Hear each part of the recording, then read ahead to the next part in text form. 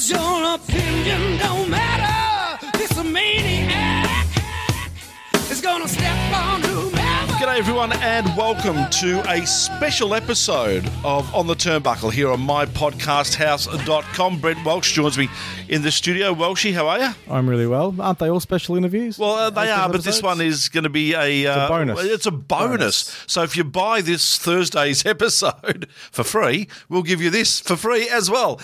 Eric Bischoff, what an amazing character and an amazing man he's been in the world of wrestling, and a lot of people owe their love of wrestling to some of his concepts and ideas. Well, I know that for me personally, I was a lapsed wrestling fan until my parents got Foxtel when I was about 18, and I was flicking through on a Friday night, and there's Hulk Hogan wearing black and white, acting like a bad guy, and that's what piqued my interest and got me back into my fandom. So I've got Eric Bischoff to thank for all of that.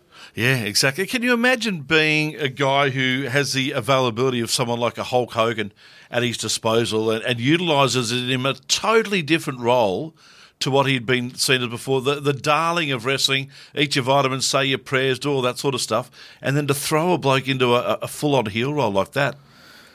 I know, unbelievable. You've got to have balls, don't you? Yeah, but not to mention using one of your top stars, Sting, changing his gimmick and his look, and then telling him not to say a word for 12 months and not wrestle a match. Yeah. That's, in old school thought, death of your character in your career. So, but really, Sting wouldn't have had the longevity that he had if that hadn't happened. All right, Eric Bischoff is coming out for 3 shows here in Australia in June. On the 21st of June, you can catch him at the Sydney Factory Theatre. On Saturday, the 22nd of June, at the Foundry in Brisbane. And then here in Melbourne at the Thornbury Theatre on Sunday, the 23rd of June. All 18-plus shows, and tickets are on sale now. And Eric Bischoff joins us on the line for a chat. G'day, Eric. How are you? Better than I deserve, quite honestly. Doing very well, but thank you for asking. How are you guys doing? No, we're fantastic. Really well. It's early in the morning here, so we're ready to attack our day. I like it. That's the way you should. That's the way you should feel when you get up in the morning. You should want to attack something, and it's best to attack the day. Hopefully it won't attack you back. Exactly right, and you normally don't get a lawsuit from attacking the day. You're exactly right. Hey, Eric, we're so glad that you joined us for a chat, and we really appreciate it. And we're going to get into some stuff very shortly, but I thought off the top we might as well have a chat about the show that's coming out to Australia and give that a bit of a pump straight off the top. Is it a warts and all show? Is it something that people will walk out of there thinking, gee whiz, I did not know that? It's really interesting you bring that up right off the top. That's my goal. You know, when people ask me, what is a live show like? And I generally tell them it's about 50% comedy. And when I say comedy, I'm not a comedian, but inherently the nature of our business and the stories that we have to tell, especially stories that, we're just not going to tell on the podcast for various reasons, are inherently funny stories involving people that everybody knows. So it's just a lot of fun, and there's a lot of laughter and comedy involved.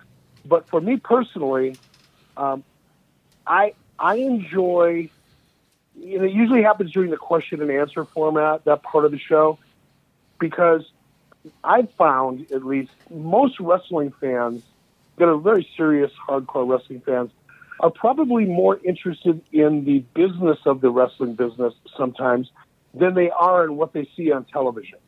They want to know why something happened or how it happened in detail. And I try to walk away from a show achieving 2 very, very important goals. One is I want people to laugh and have fun. Whether they're laughing at me because I'm getting my balls busted or whatever, it doesn't matter. I want people to have a really, really fun time, and I want to have fun. It's enjoyable for me. But I think the most important thing to me is that people walk away from my show with a much better understanding of why wrestling is so popular in the world. Why is it that professional wrestling dominates global entertainment in the way that it does? Why is it professional wrestling, since the beginning of television time, has always been one of the most successful forms of television? And I think this kind of a live show gives us the opportunity to get into kind of the granular discussion and detailed discussions as to why certain decisions were made or how something was achieved or why something failed. And oftentimes that part of the business, very few people discuss. And, Bruce Pritchard is a very, very dear friend of mine. And there's a lot of other friends of mine that have podcasts, but they didn't have the experience in the business side of the wrestling business that I did. Bruce Pritchard had much more experience dealing with talent than I did, for example. So he's got a lot more stories, regarding talent. But my stories, there's plenty of stories about talent and backstage antics, but I really delved into the business of the wrestling business in a way that very few people can, other than probably Vince McMahon himself. And the relationship with Conrad and the podcast, how did that initially come about? Conrad called me, and I had met Conrad through Bruce Pritchard long before we started doing the podcast, and visited with him at his home in Alabama, and got along fine. And about 6 months later, Conrad called me and said, "Hey, would you like to do a podcast?" And I knew he and Bruce were very, very successful, and I was interested. But I said, Conrad, what kind of a format do you see? How would you see this working? And when Conrad told me he really wanted to spend a lot of time, breaking down and detailing the Monday Night Wars and all of the things that occurred, not just, who won what match and who came up with what finish and all that kind of stuff. That's obvious. Everybody does that. Conrad was really determined to get into a more serious discussion about the business of the wrestling business and the Monday Night Wars. And my first reaction was, God, I don't know, man. We've been talking about this stuff for 20-some-odd years. How can people still be interested? I didn't think they would be.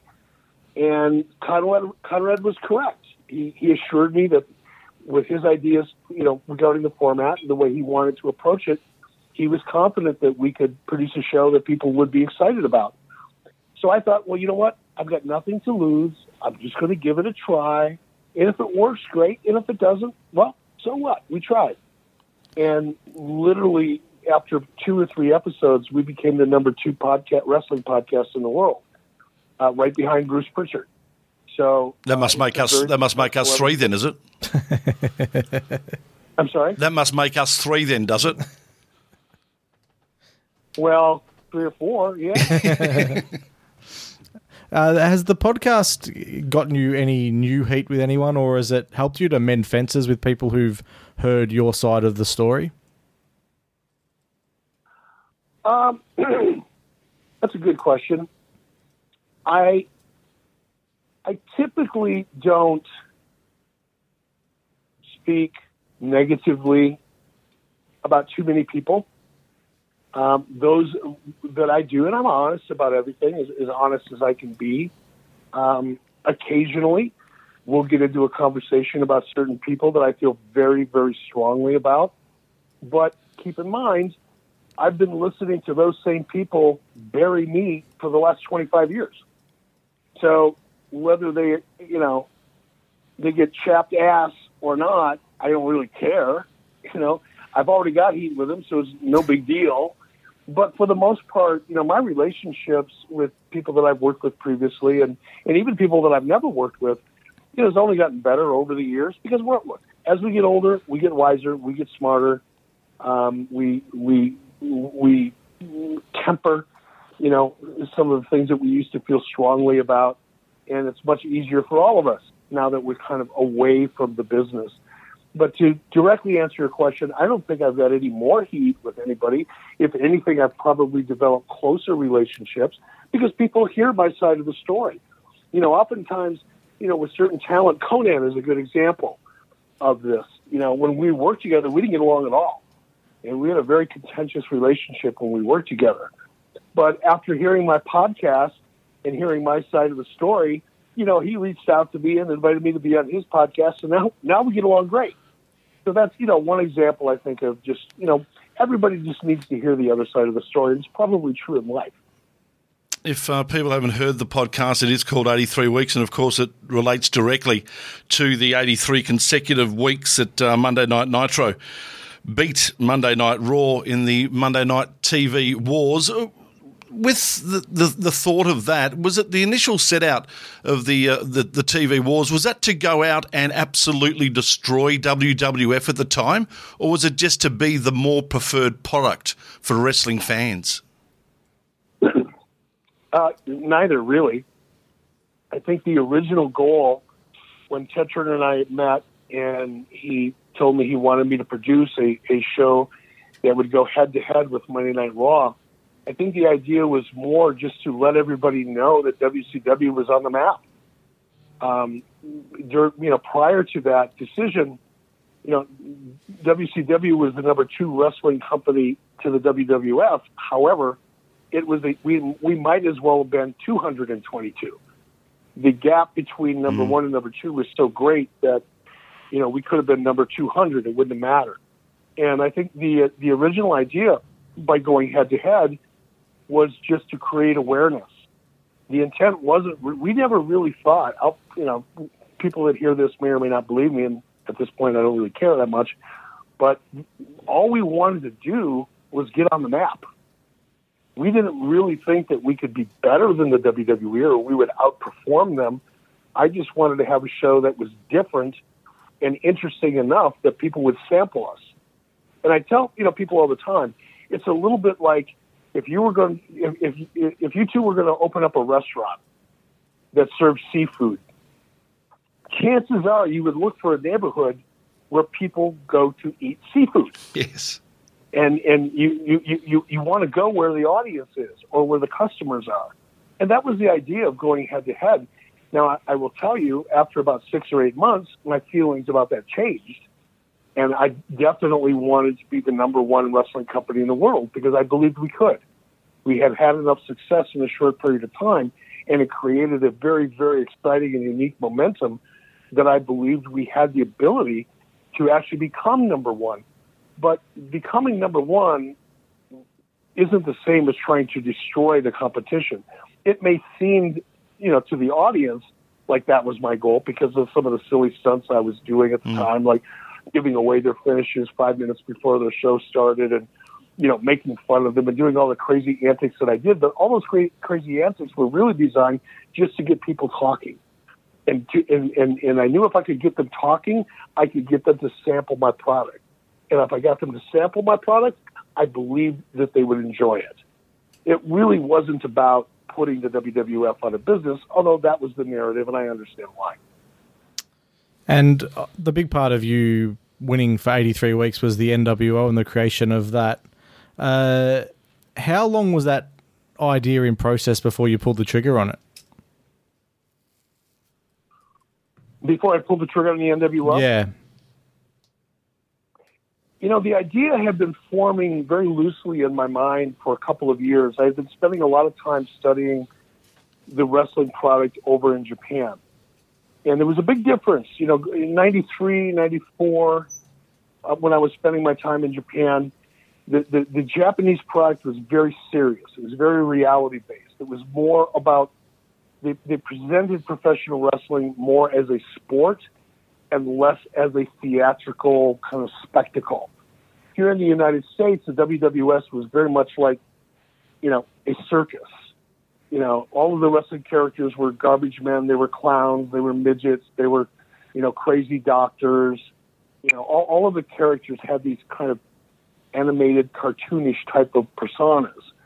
Whereas over in Japan, it was treated very seriously, and the stories it was still scripted and it was still a story, but it was more believable and relatable to males 18 to 25 or 25 to 54. And in studying what was working in Japan, that's when the idea started very, very loosely forming in my mind a couple of years earlier. And it was just a matter of coincidence, really, that Scott Hall and Kevin Nash both became available. And if you know anything about Scott Hall and Kevin Nash, both of them had previously worked for WCW prior to me becoming president. They were disgruntled. They didn't feel like they were given opportunity. They didn't feel like they were given what they refer to in the wrestling business as a push. So they left. They went to the WWF. They became big stars, which gave me the premise for the NWO. Now I have two guys who went off to the WWE, who used to work in WCW, who were treated badly, in their opinion. They went on to become big stars, and now they were coming back to get revenge. That was the premise of the NWO story. But it only happened because, like I said, I was thinking about a more reality-based story for some time, and then coincidentally, when those two became available, the light bulb went off in my head, and I said, okay, now's the time. Here's how we tell this story. And it worked. It was lightning in a bottle, as they say. And obviously Hogan joins and Sting changes his whole gimmick, and that's what made me a wrestling fan again when I was 18. So I thank you for that. Well, you're welcome in a lot. It really changed everything. And it wasn't, obviously the NWO was the most obvious thing and the most successful thing, the biggest thing that we did. But, if you go back and you study, what WWF was doing prior to Nitro, their business was very flat. It was actually the downward trend worldwide. Their ratings were very flat. The attendance at their house shows was decreasing on a regular basis. Their show was taped. It was a formula that they've been using for almost a decade. When Nitro came out, we changed everything. And some of it was the little things that we did, like going live. That's actually not a little thing. That's actually a pretty big thing. Huge. But, going live instead of being taped. The WWF show was taped. Our show was live. Most people would rather watch a live event than a taped event. When I introduced the luchadors and the cruiserweights, that's something that had never been done before in any wrestling company, that brought an entirely different energy to WCW and Nitro than existed in the WWF. When I introduced the reality-based storylines and I allowed wrestlers to use their real names instead of giving them, goofy names like Isaac Yankem and, Doink the Clown and that kind of silly stuff, it made our product much more relatable to an 18 to 34-year-old audience or 25 to 54-year-old audience. So it was a combination of all those things. And then on top of that, we've got the NWO. And on top of that, we got Hulk Hogan, turning heel. So it was a combination of all of those things. But certainly Hulk Hogan turning heel was the crowning moment, the most important moment.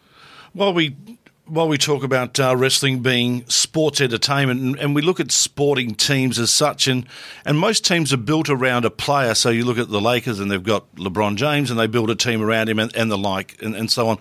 Wrestling's so much different to that, isn't it? Because while you've got a franchise person like a Hulk Hogan, there are so many other characters that you can utilise around that you don't necessarily build a promotion around one person. It's the utilisation of all your characters that makes it successful.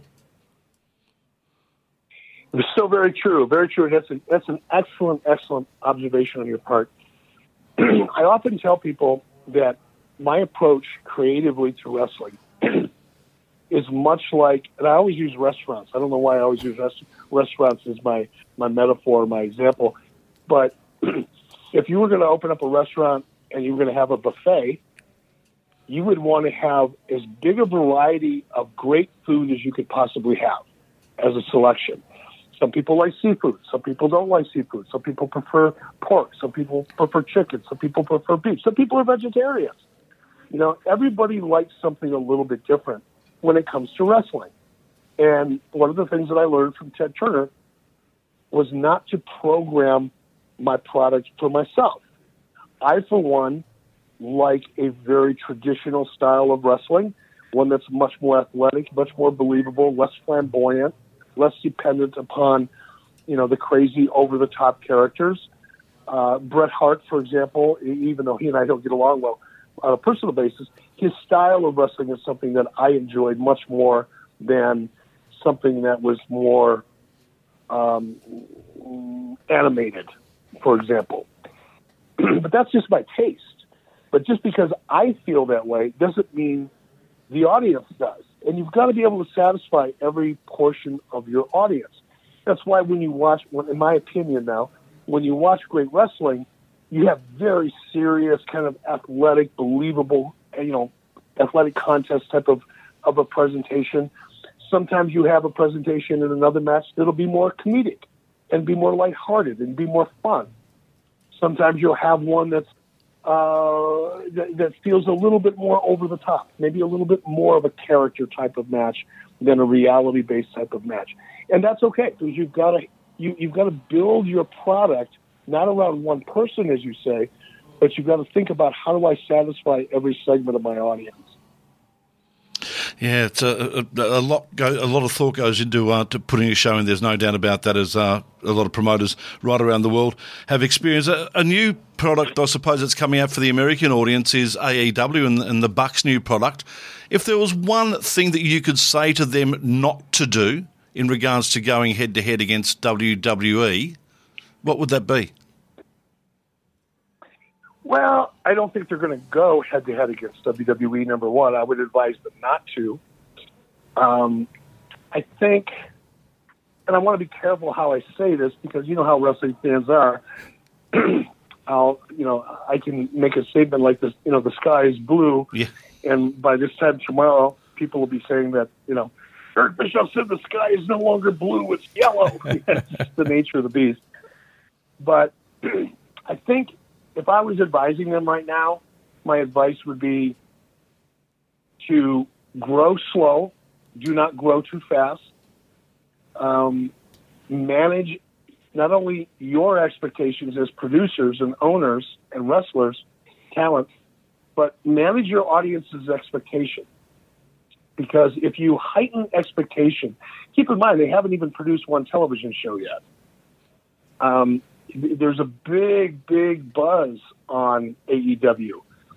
I was just in New York last week, or 2 weeks ago for WrestleMania, and I saw tons of AEW merchandise everywhere, which is great. Mm. That means fans are excited. They're aware. They're anticipating. Keyword there. They're anticipating something really big.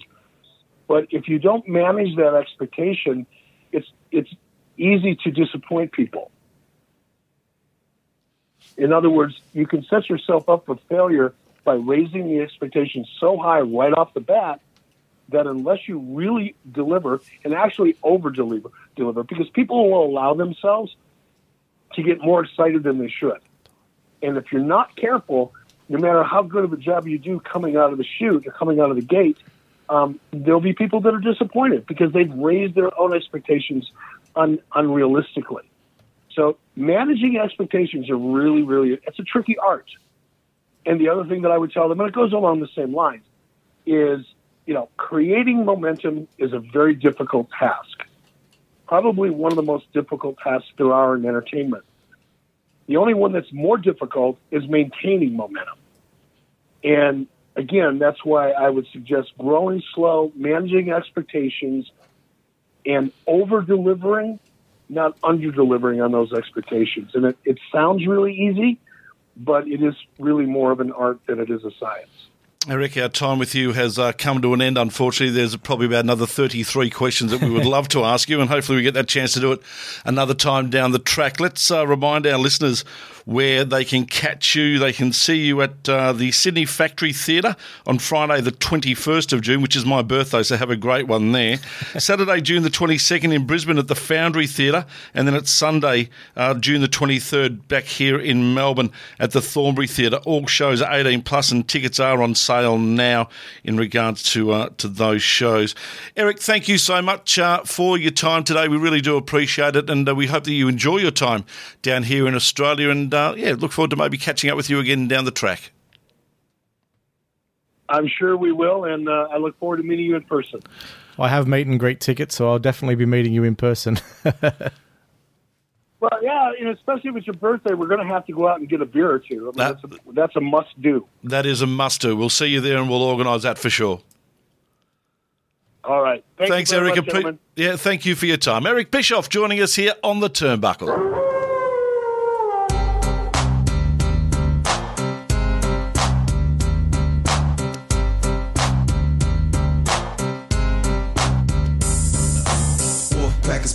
Mass destruction. Guess who's here? The bad boys of wrestling. Well, there you have it. Eric Bischoff joining us for a chat, and it'd be fair to say, at his time, without a doubt, nearly the most powerful man in wrestling at one point through that period of the 80s. Well, I mean, as the only man who ever defeated the WWE for a significant amount of time. 83 weeks. Yeah, well, I mean, it's 83 consecutive weeks. Yeah. There were actually other weeks that they were in front, but he really changed the business. Without what WCW did, WWE wouldn't have changed what they did. Yeah. And who knows where wrestling would be today. Did you get anything out of that you didn't already know? I got a couple of things, but I think the main thing I got is just from someone who's been there and done it. Some of the advice for up-and-coming companies, use AEW as the example. Build slowly. Yeah, and that's a good lesson in business in general. Yeah, it certainly is. Well, that was a great chat with Eric Bischoff. We really do appreciate it. And once again, we if you're interested in wrestling, then you've got to be interested in this chat because some of the stuff that he'll talk about will be fairly amazing. The 21st of June at the Factory Theatre in Sydney, the Foundry in Brisbane on the 22nd of June, that's a Saturday night, and then a Sunday night in Melbourne at the Thornbury Theatre on the 23rd of June. All shows are 18 yes, plus. so you get the tickets from Destroy All Lines. Yep. I think OzTix as well. I should have checked that. Oh. But tickets.destroyallines.com and follow the links to Eric Bischoff. And we're going to have a beer with him after his show in Melbourne. Well, lucky it's on your. tape. I'm pretty happy it's your birthday that week. Exactly. Thanks for joining us. A bonus edition of On the Turnbuckle. We'll try and bring you a few of these throughout the year if we can and if we get that opportunity to do so. And we'll also have our other podcast, of course, our normal podcast up and running this week as well. And we've got a couple of the minds behind MCW. Yes, we've got the fan engagement and social media officer who will also be co-hosting, which is Ree. And we've got Mikey J, the owner of MCW, in, which will be amazing. So if you haven't heard that podcast, jump onto mypodcasthouse.com or wherever you get your podcasts and download that as well. We'll catch you again next week. Till then.